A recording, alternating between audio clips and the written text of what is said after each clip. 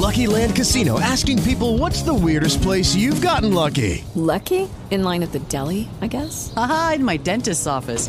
More than once, actually. Do I have to say? Yes, you do. In the car before my kids' PTA meeting. Really? Yes. Excuse me, what's the weirdest place you've gotten lucky? I never win and tell. Well, there you have it. You can get lucky anywhere, playing at LuckyLandSlots.com. Play for free right now. Are you feeling lucky? No purchase necessary. Void where prohibited by law. 18 plus. Terms and conditions apply. See website for details. Blog Talk Radio.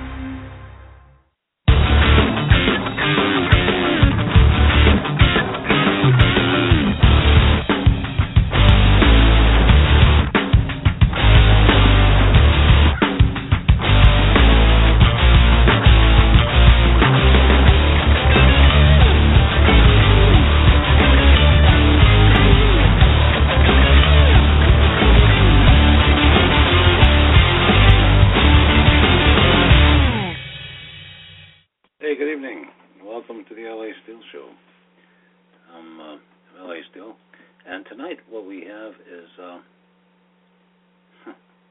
on one second here. We have a very slow computer. But tonight we have a special guest tonight. Richard Gage was with us. He's an architect. And Richard has been on our show before, several times actually in the last decade. It's amazing how long we've been on the air. We started in our actual show on FM started in 2003, and we've been on ever since. But I wanted to introduce him. He is an architect, and he is the founder of Architects and Engineers for 9/11 Truth, and he's also an architect as well, and he's one of the foremost advocates for reopening the investigation of 9/11, and we wish him all the support we can. And we're going to go right to him. He's on the air. He'll be all right on the air. Here, he just called in. Hang on one second. Hi, Richard. Are you with us? Richard? Hang on a second. Leo, hello, can Richard, you hear me? With us? Yes, hi. How are you doing? Good. How are you? Very, glad to have you on good. tonight. Yeah, Thank you. I was very pleased when Cheryl called me and told me you were coming to the area. Where exactly are you going to be in Torrington, and when? Oh, that's a great question. I have that information. I'll be pulling it up as we speak.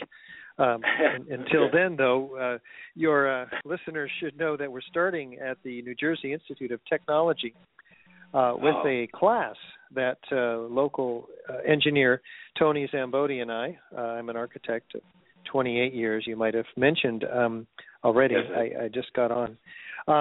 We're going to be presenting to a forum, a little bit of a debate with the civil engineering department heads here, and their students are coming. It's a very exciting opportunity for us to present science-based information about the destruction of all three World Trade Center skyscrapers on 9/11. So I'm looking forward to sharing with people in Torrington how that went.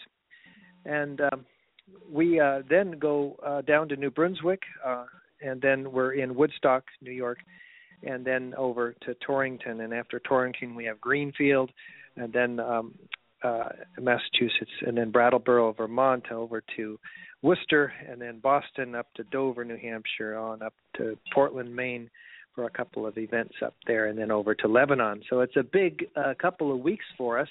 And that's very wonderful. excited. Sure. Are you finding there's more interest in it now, or more acceptance of the inside job, if you will, than there was? Well, and we don't know that it was an inside job.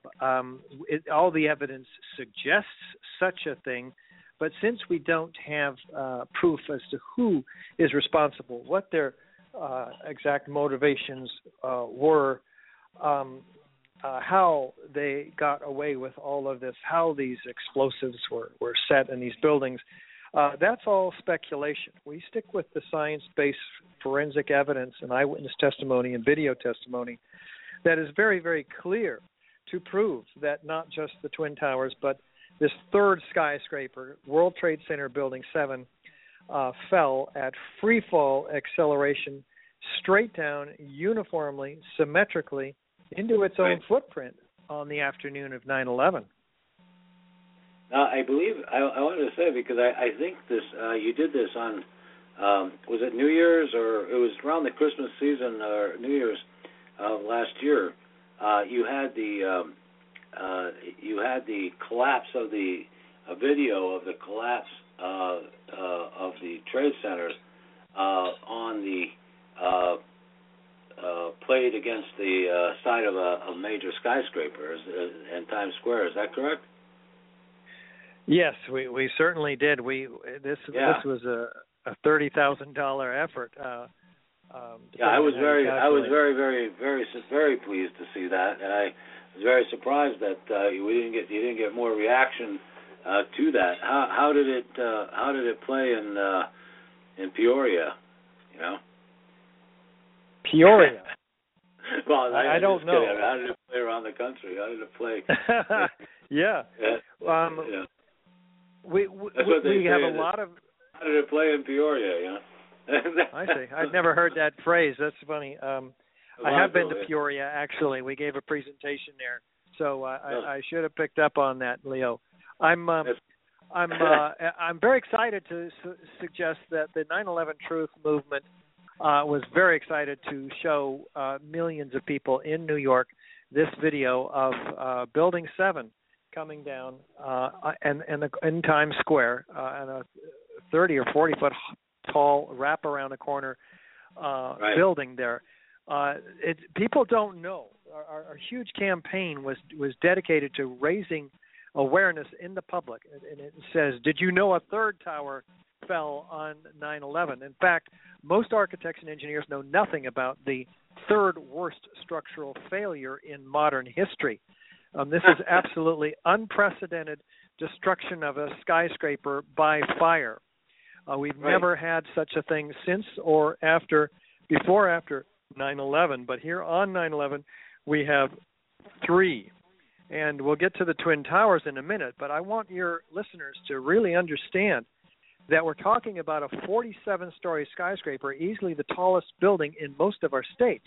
And this building, after witnesses hear explosions at 5:20 in the afternoon, this building drops like a rock, suddenly, symmetrically, and at free fall acceleration. That means not one of the 82 columns in this building gave any resistance. And that is proof in and of itself for the explosive removal or demolition of those columns.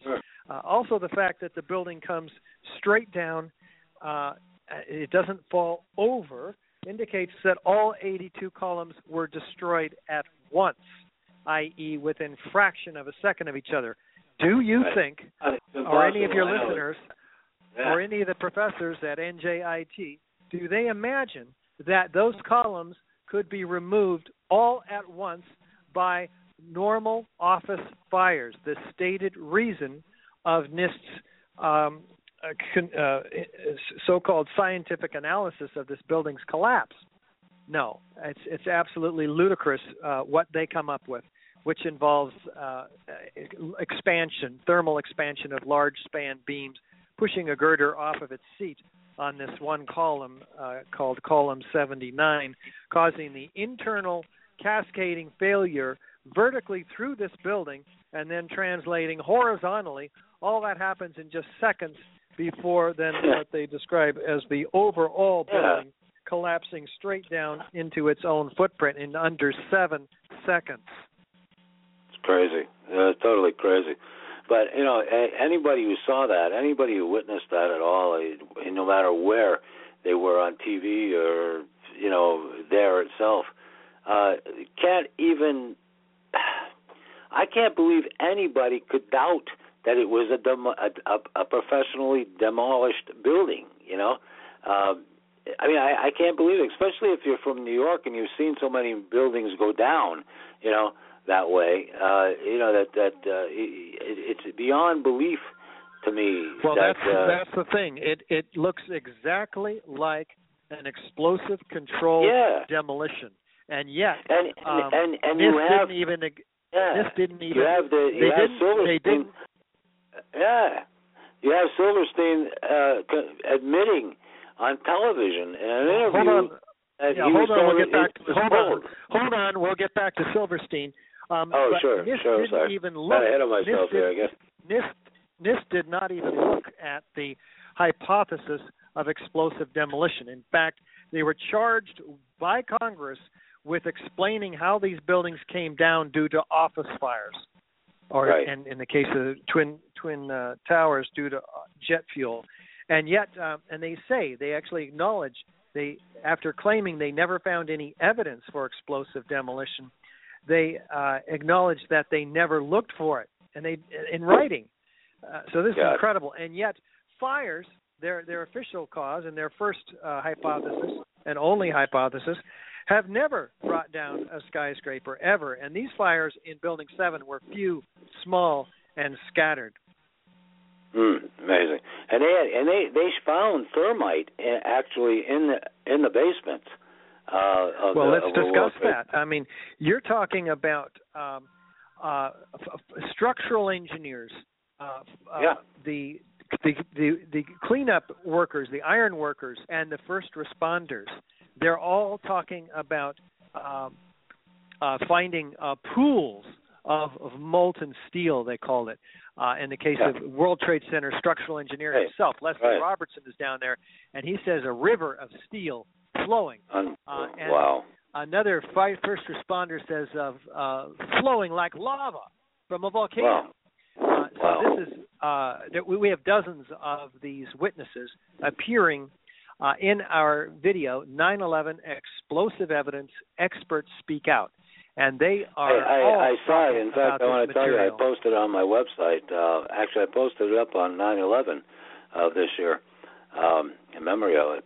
And it's a great video, by the way. Very good.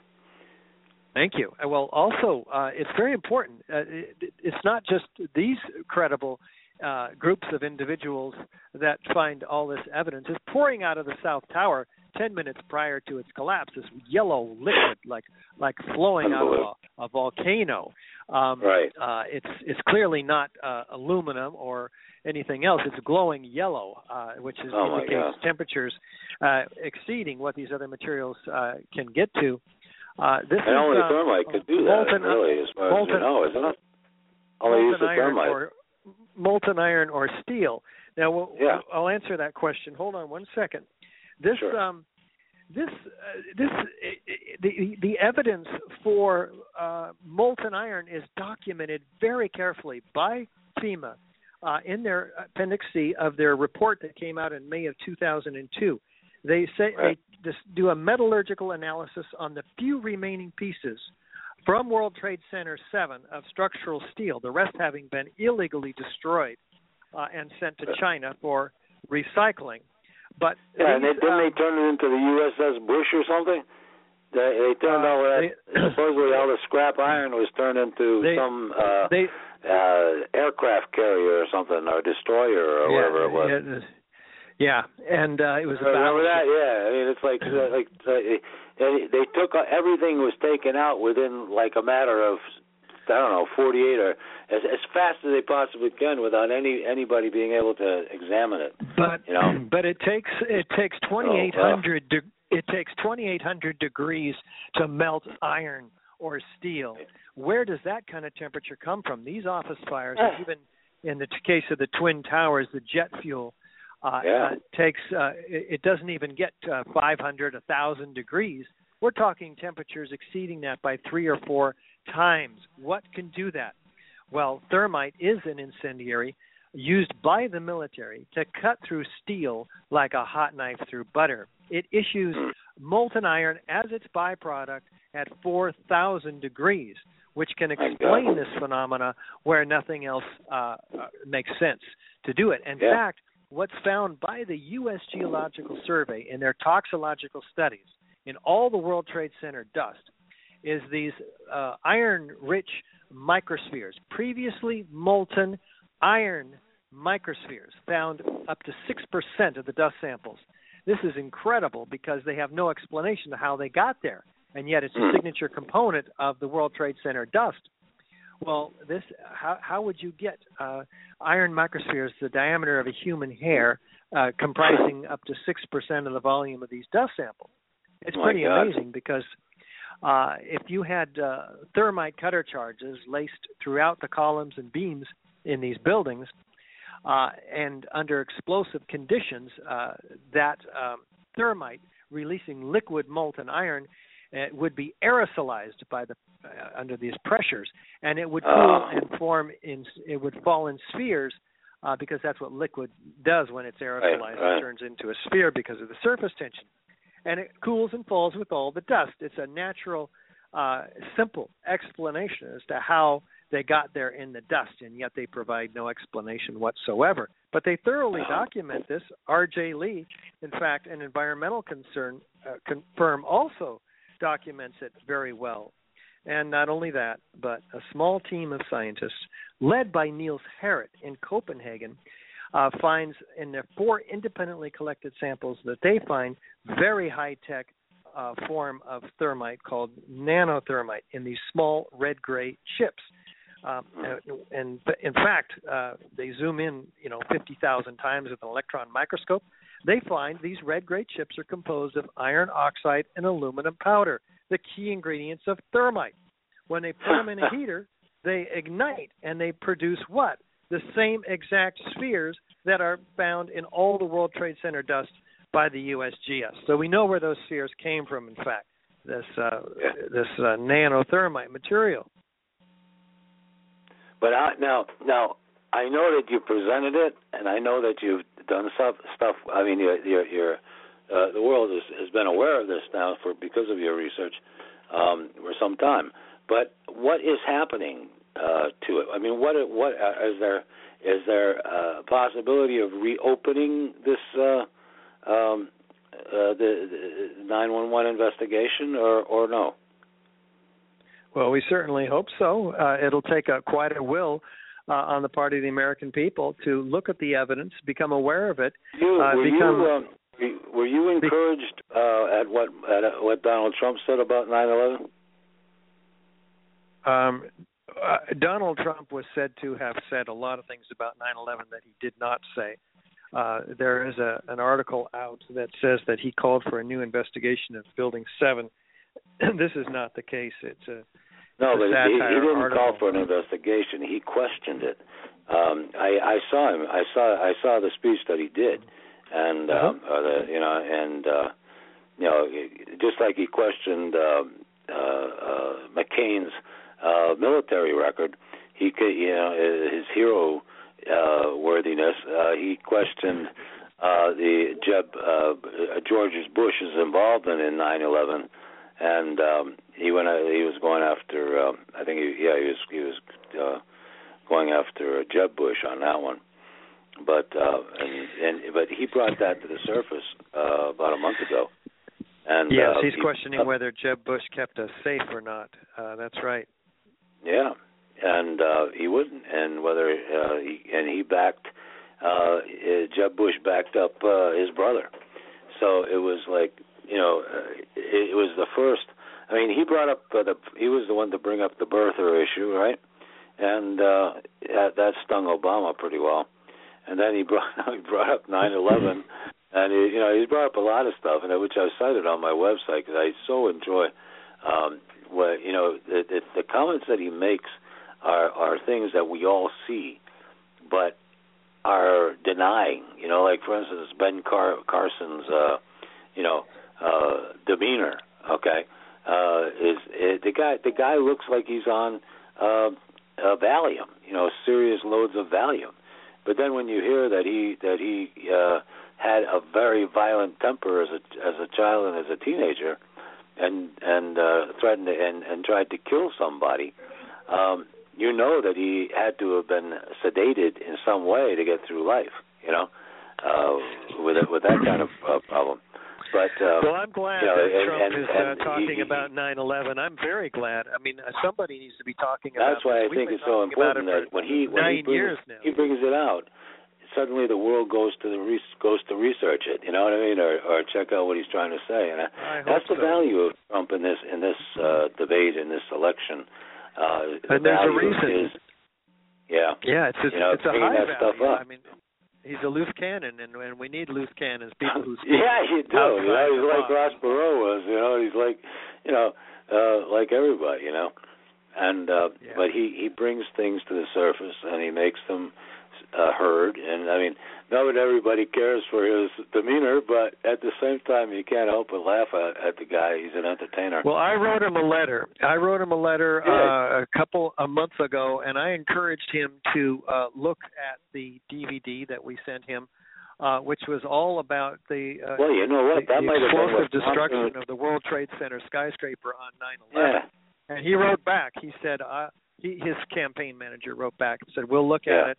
And I was, that's a presidential candidate, a serious one, obviously. Yeah, absolutely. So it was great to have that feedback. There's a reason we have 2,750 architects and engineers calling for a new investigation, and we've got the credibility that is needed for people to take it. Take our website, ae911truth.org. That's ae911truth.org. That link should go to every architect and engineer that your listeners can find, and everybody else that they know, because American people need to know what really happened on 9/11. This was a major scam in which Americans were fooled, and we were manipulated into going to war and giving up our civil liberties through legislation and executive orders. That now any of us can be arrested, thrown in jail without being charged, without a right to a lawyer, a trial, a jury, and indefinitely. We can even be tortured and even assassinated. All this is, quote, legal by current measures. Spied on and anything imaginable. But, I just read today that there were 27 Republican was it senators? I think it was 27 Republican senators that voted for the torture bill, to allow. Have you heard about that? No. They support torture. Okay, and they support the torture bill, and for prisoners in Guantanamo or wherever, and. Just brutal bastards, that you can't talk them out of it, Right. Talk sense to these people. They know torture is against the Geneva Convention. They know it's against every human, right that exists, and yet, they don't care. They don't care. And, all of this started back on 9/11, and they've gotten their justification for a $4.5 trillion war because of what happened on 9/11, and most specifically because of what happened at the World Trade Center, which is shown in the case of the Twin Towers that they are. It's very clear that they are also controlled demolitions. Let me walk you through the evidence, if I can. Is that okay? Yeah, sure. Great. And I think the most amazing thing about 9/11 though is it just goes back to Goebel, who said, "Tell the biggest lie you can possibly tell, and that way they'll believe you, because nobody will believe that it could be true." That's right, and that seems the Reichstag, And that's right. It's a site. And then they blew it. Terrorism. Their terrorist attacks were what allowed Hitler to gain power, and then Nazis. That's right. And people believe it because they don't want to imagine that such an evil could be true. And we were fooled on 9/11 first in the morning with respect to the Twin Towers. I'll just take you step by step, if I can have the floor for a minute, through this evidence. It's really important that your listeners understand these concepts. We were told, for instance, by NIST, the National Institute of Standards and Technology, that these buildings came down due to jet plane impacts and fires, and the resulting, of course, jet fuel fires. Most of that jet fuel burned up outside the building. The rest of it burned up within 10 minutes, and that's according to NIST. So we're just talking about igniting a fire. It's all that it really did. It didn't melt steel beams. It didn't even soften them. It's the fires that they said softened these structural steel elements, and that because the airplanes were said to have knocked off the fireproofing. Well, we won't argue about that. What we're arguing about is NIST's theory that says when the structure failed, in the case of the North Tower, this 15-story section drove the rest of the building down to the ground and then destroyed itself. Now, this is a theory that came out in I think a 12-page paper by Zdeněk Brozant. It came out 2 days after 9/11. An incredible. He must have laughed. I mean, a guy like that must be a laughing stock amongst the profession, isn't he? Well, I would hope so, but how does this guy have any credibility at all? The entire NIST theory is completely resting on this guy, and in 2 days, this incredible theory was produced. Obviously, it would have taken months to pull this together beforehand. Anyway, the point is that there is no 15-story section seen in any of the photos or videos that's shown at all, any part of it, driving the rest of the building down. What happens is in the first 4 seconds, that 15-story block is destroying itself. Very similar, actually, to Building 7. Looks exactly like a controlled demolition. It's telescoping down. Its complete structural steel skeleton is shattered. It's turned basically into a liquid. And what's happening after that is after 156 witnesses now on record in the oral histories by the commissioner, Fire Chief Commissioner Thomas von Essen. He talks he had these first responders talk, and they're recorded, and out of 500 of them totally, 156 of them are talking about sounds of explosions, hearing them, being blown around inside the building, experiencing them, and seeing flashes of light. So what happens at this onset of destruction after all these witnesses, none of which, by the way, appear in any of the final reports of the NIST, but what happens is there's a series of explosions, they say like a belt wrapping all the way around the building. These synchronized explosions, pop, pop, pop, pop, pop. Dozens of these witnesses are describing exactly that, after which we see the lateral ejection at 60 miles an hour of 4-ton structural steel sections landing 600 feet in every direction. I mean, gravity works down. I know. The blood, it was amazing. It was just an amazing, crazy-looking thing to watch. And we would expect in a gravitational collapse to see, or a pancaking collapse, to see 110 floors under at the bottom of each of the towers, but we don't see one.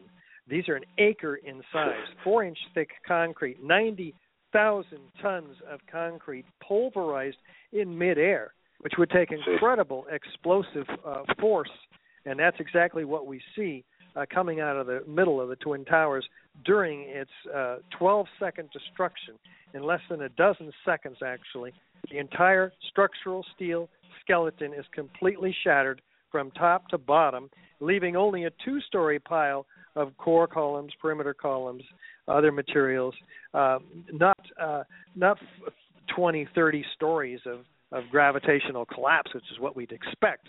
And so we also see on the way down these isolated explosive ejections, which are very clearly explosions occurring at 160 feet per second, some of them 200 feet per second, even 20 or 40 or 60 stories down below the massive zone of destruction, this mushroom-shaped cloud with laterally ejected structural steel elements trailed by thick white clouds, which is again a byproduct of an exothermic reaction like thermate, which produces aluminum oxide dust or gas in its wake. These things look like rockets flying out the side of the Twin Towers.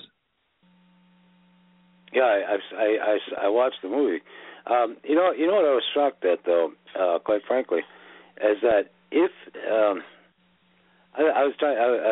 if you said that you had sent that to Trump's campaign, and I believe he probably did watch it for him to make that statement publicly, that there, I think if he ever got elected, all right,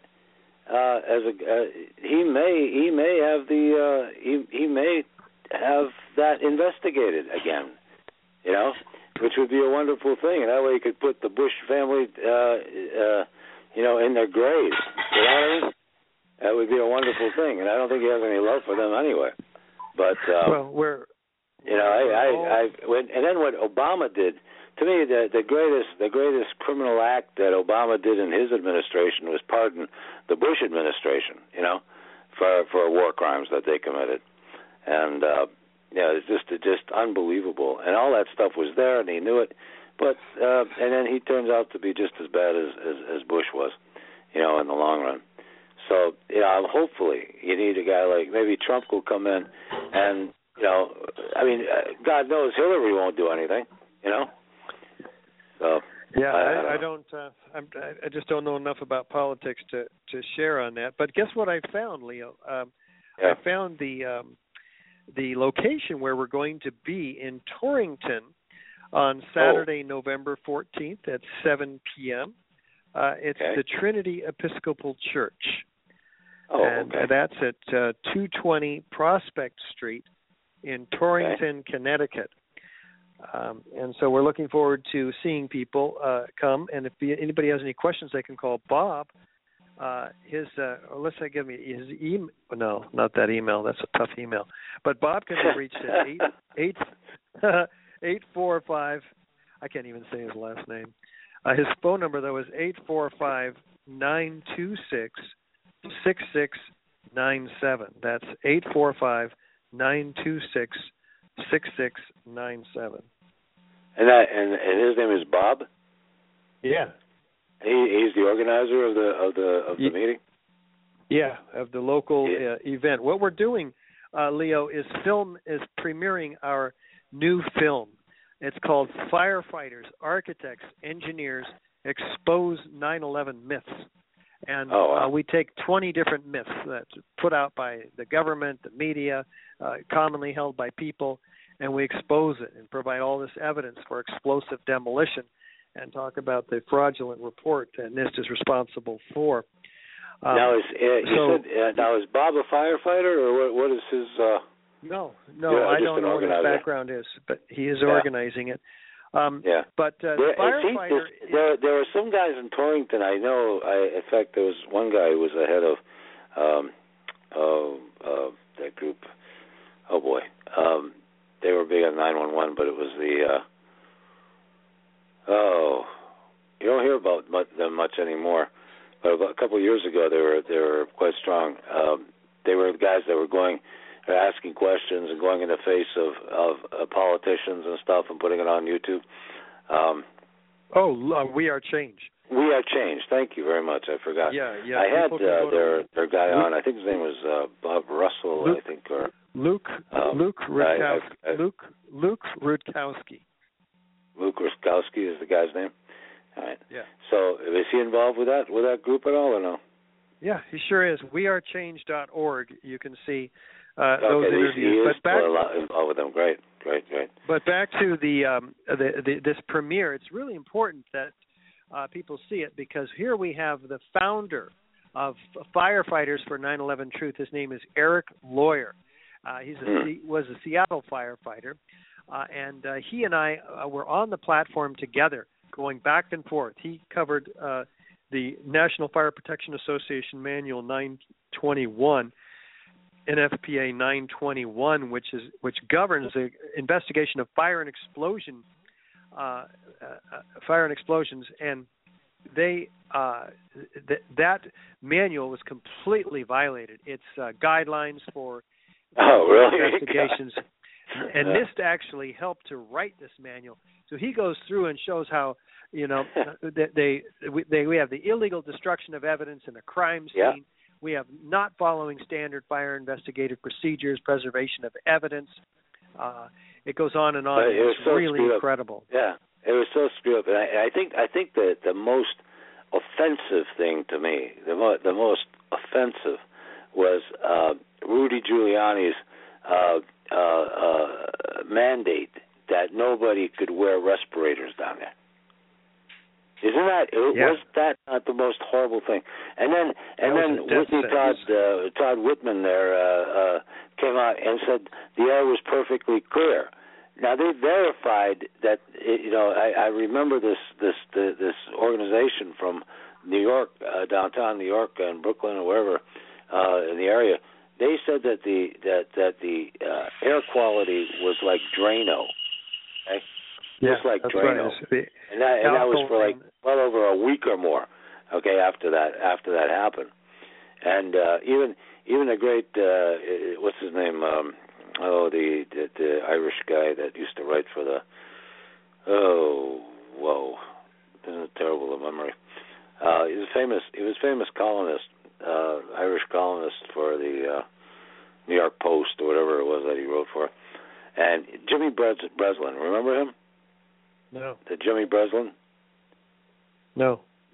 You don't remember him? Well, Jimmy Breslin was a very, very well known columnist, and I believe he wrote for the Daily Post or the Daily News or something. I can't remember where, but he well known. But he claimed that he died a few years later, but a few years ago, maybe about 3 or 4 years ago. But he died of 911 related bronchial or cancer, lung cancer, and he said that he was very close to when it happened, when the thing fell, and I remember him complaining that they were that it was affecting him and affecting everybody in New York City, many people, and then. But 2 years ago, you must have heard about this. 2 years ago, maybe 2 years ago now, that they came out with a settlement for $650 million for the first responders suit, class action suit against the state of New York. Do you remember that one? Yeah, sort of. Yeah. Yeah, when that happened, and that I felt great about that when that happened, because I've been covering this with people for like yourself. And we even had David Ray Griffin on right when he first published his book, New Pearl Harbor, back in 2003. And it's like everything we've done, we've followed this case right up through you. And I think you started. When did you start your organization, Richard? 2009. Yeah, because I remember having you on the air. On my FM show as well, at least a couple of times, joined from 2009 to 2011, and we talked about that. But you actually started your organization in 2009, and that was 5 or 6 years after, or more. It was 8 years after the actual. Thing happened. Why did it take you so long to recognize that, or to be able to see or speak out on that in the community? Let me clarify what I just said. Sure. In 2009, I went full time. I couldn't work as an architect anymore. There's just no time. I was traveling around the country and even around the world. Right. I know you put tremendous effort into this. I know. But we started Architects and Engineers for 9/11 Truth in 2006 when I heard it was actually David Ray Griffin on the radio, and he was talking about these 118 at the time firefighters hearing all these explosions. That's correct. It had just come out in August of 2005, but here in 2006 in May, David Ray Griffin was being interviewed by Bonnie Faulkner on KPFA in Berkeley. I was shocked. I mean, I literally had to pull my car over and listen to the rest of this interview. It was so startling. Yeah, it was riveting. I had never even heard of an alternative theory about how these towers came down, and I'm going, these guys are total conspiracy theorists. I mean, how could this be true? But he didn't. He was making sense, rational sense. B, he didn't sound like, somebody that would be, having an agenda or lying or something. So I listened to him, and I just turned my world upside down. And to that point, I was a flag-waving Republican. I was rooting for Colin Powell as he went in to make his indisputable case before the United Nations as to getting. Yep, that was me going into Iraq and get those bastards. Who helped Osama bin Laden. Really? I'm sorry for you. Thanks. Yeah, well, it shows you how we were in the trenches down there, and we were in the trenches in D.C. trying to, you're getting sprayed by tularemia and stuff, for these bastards. Back in 2005, that anti-war rally down there, there was almost 500,000 people there in September of 2005. And all the biosensors went off in Washington D.C. You realize that? All the biosensors that which were designed to protect D.C. from a bioweapons attack, right? Well, all of them went off, all 6 of them in those areas, and they all went off from detecting tularemia. All right. And that was announced by the Washington Post, which is where I found it, which was a day or two after the event happened, which I was there, all right. And the CDC actually put out a warning, all right. And and it was just phenomenal. And the press had very, very, very little coverage except for my own programs. I was at television then, and as well. And I put out a full documentary on that and a health warning to the entire state of Connecticut, Massachusetts, and New York regarding that. And that's where my radio and TV shows resonated or were heard and seen. And there was only one other, and that was a guy named Bob Ferkakis. He's an attorney out in Ohio, I believe, and he had a free press, and he published it as well. And we were one of the only 2 or possibly 3 publishers who actually went after it, And I talked about it like crazy on my radio shows because there's nothing worse than being betrayed by your own. Your own country, being sprayed and killed, with a bioweapon, And, so many people were sick after that rally as well, even though they didn't know that they were sprayed. But they all came, many, many, many people I was traveling with came back, very sick, flu-like symptoms, which is exactly what tularemia develops, causes. So, anyway, I know I went on there, but we were, everybody and that I knew, in my circles anyway, and broadcasts were vehemently against the Bush and the war, and we were one of the first radio shows to actually promote the 9/11 conspiracy. Believe it or not, we were the first radio show that had David Ray Griffin on. His very first interview was with us, and wow. When we published that. He published the book, and we got the galley proof from his publisher and publicist, and she and we had him on. In fact, the night that we had him on, he was retiring from Santa Clara, I think it's Santa Clara College, where he was a theologian, and it was a fascinating interview for him. And it was the first one he ever did, which was great. But that was, and it went on, and his book just was riveting for me. When I read it, to him. But yeah, again, everything got kind of tarnished there. The Bush administration, the CIA, the FBI, everybody got their medals of freedom, and awards for 9/11, and it just got all whitewashed. Unbelievable. But I'm so glad you're still fighting it, and hopefully something good will come of that. But you're seeing your audiences. How are they responding now? Are they better, or still very skeptical? Our audiences have always responded well. Once people actually look at the information, whether we're presenting a film like in Torrington, or whether we're doing a live presentation like we've done 400 times in 37 countries in 85 American cities now. People by a show of hands, those who didn't agree with us or who were unsure, almost all of them are moved into the camp where they agree with the evidence for controlled demolition and calling for a new investigation.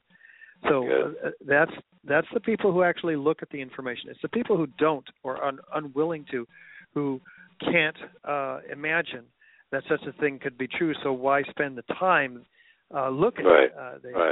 Those are the people that get the press, get the quotes in the mainstream media. That's correct. No, you're right, and unfortunately, there's still a majority of people are still getting their news that way from the mainstream, and it just doesn't seem like we can. It's helping. I mean, things are coming, things are changing, dramatically. I believe in this last year, and people are opening up to conspiracies like this that have been going for 10 years now, or 15 years. So, I feel positive that my own work, for instance, is beginning to go viral on my own website, and my writings that go back to 2004 and cover all of these issues. In the Bush years and the Iraq War and everything from that period, and backed by archive radio shows, So I feel that truth is eventually coming out, and there's so many other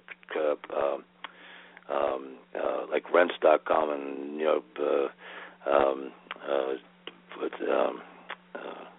Alex Jones and David Icke and people like that, who were the people with the websites and the radio shows at the beginning that were questioning all these conspiracies, and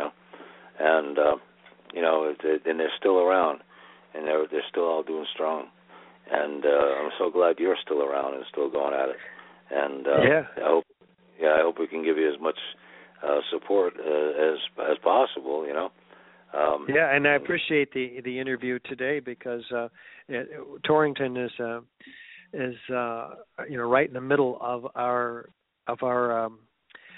effort here, and so I hope people will come out and look at the information, get the information, and get our new 50-page booklet called Beyond Misinformation, which has been distributed 40,000 copies out there now in just a month. So Richard, how are you really getting good. your funding? How are you funding your mission here? The cost. We have donations, all donations, or are there? To be able to tour 37 countries, that's quite a.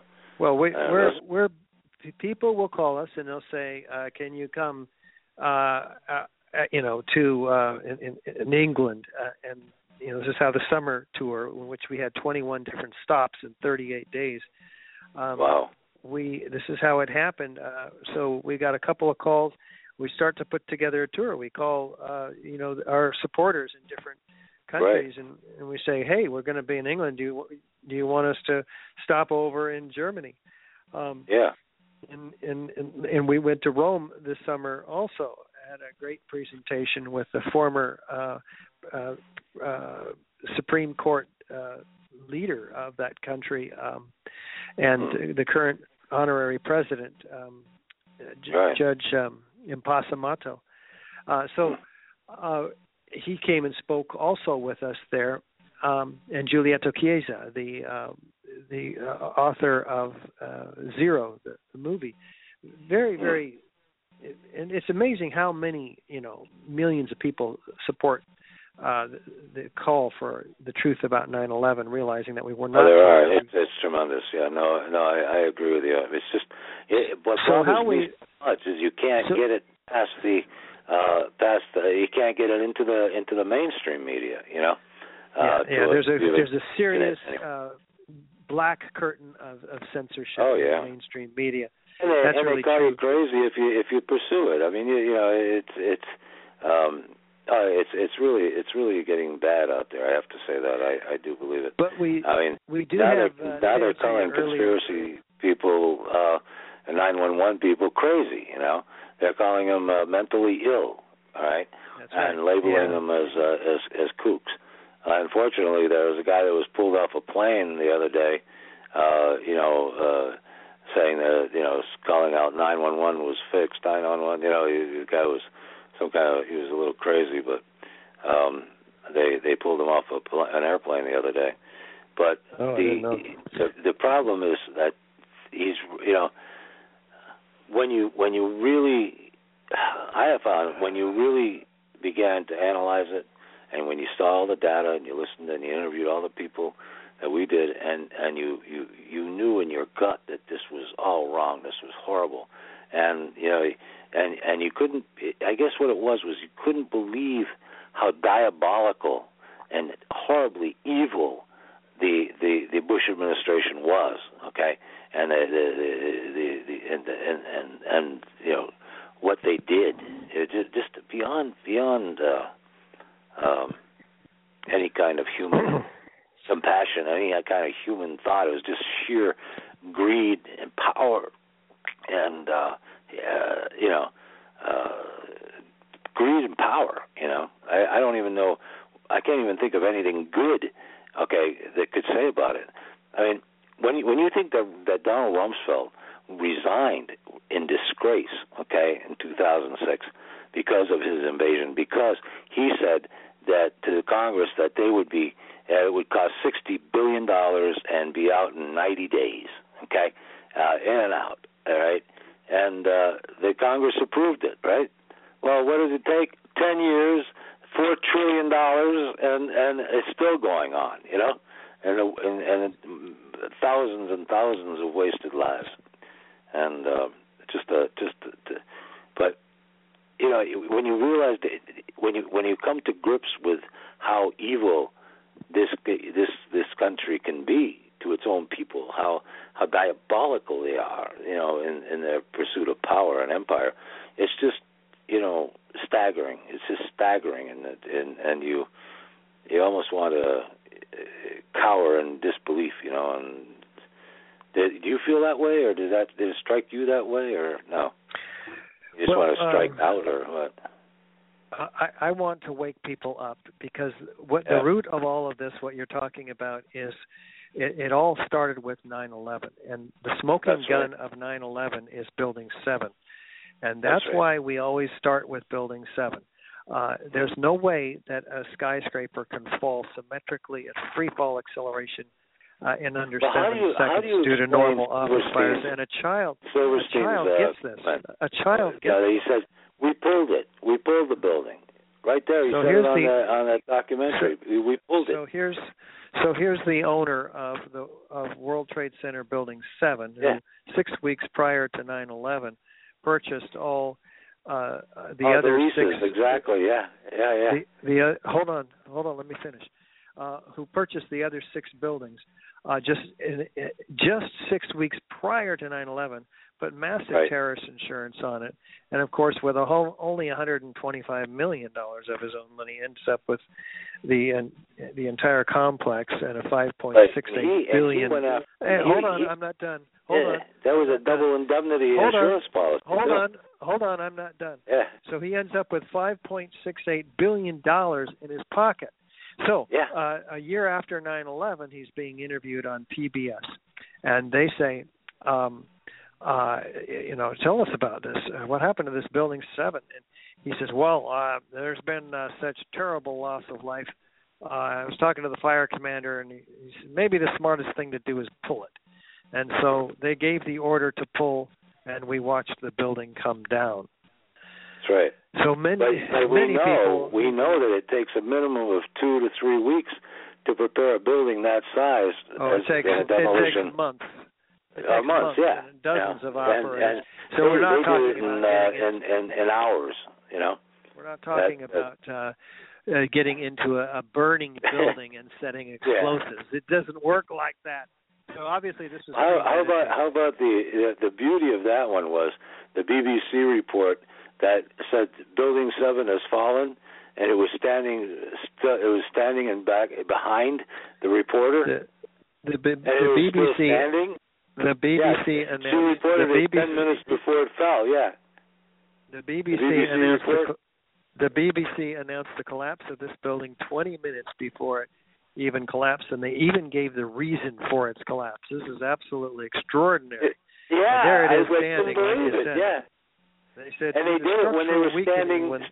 You could see the building right behind them. That's right. So they say they apologize for this grievous error, citing the confusing events of the day. Well, to make them psychic or something. Hey, Leo, my apologies, but I have a situation developing here. I've got to run. I wanted to thank you so much for having us on. I want to thank you. By the way, I just wanted to tell you, if you want, you can embed this whole interview, this whole show on your own site. If you want to do that. Please feel free to do that. You can go right in and embed it. There's an embedding thing there, and then you just take out the code and put it right on your site. And, thank you very much, and we'll catch up with you later. See you in Torrington. Thank you so much. I hope to see you in Torrington. All right, Leo. Thanks. Bye-bye. All right. Bye-bye. And that was Richard Gage, the founder of Architects and Engineers for 9/11 Truth. And he is going to be at the Trinity Church in Torrington, Connecticut, on Prospect Street on Saturday. And for more information about that and about his incredible mission here to educate the world on 9/11, go to small e 911truth.org, and you'll see a whole eye full of incredible information there, and also you'll see his video as well. And you can actually go to my own website, look in the September archives, and you will see the 9/11 their Architects and Engineers documentary. It's an hour-long documentary on 9/11 and interviews hundreds of people and architects, engineers, experts in the field, and just a great movie. And he also has a new movie out that he's showing now on all these different engagements. But I think if you go to ANE911truth.org, you can see his entire agenda of his travel, of his tour, and I hope you do. And good night, everybody. I hope you had a good evening, and we'll talk to you tomorrow night, right here. Good night, everybody.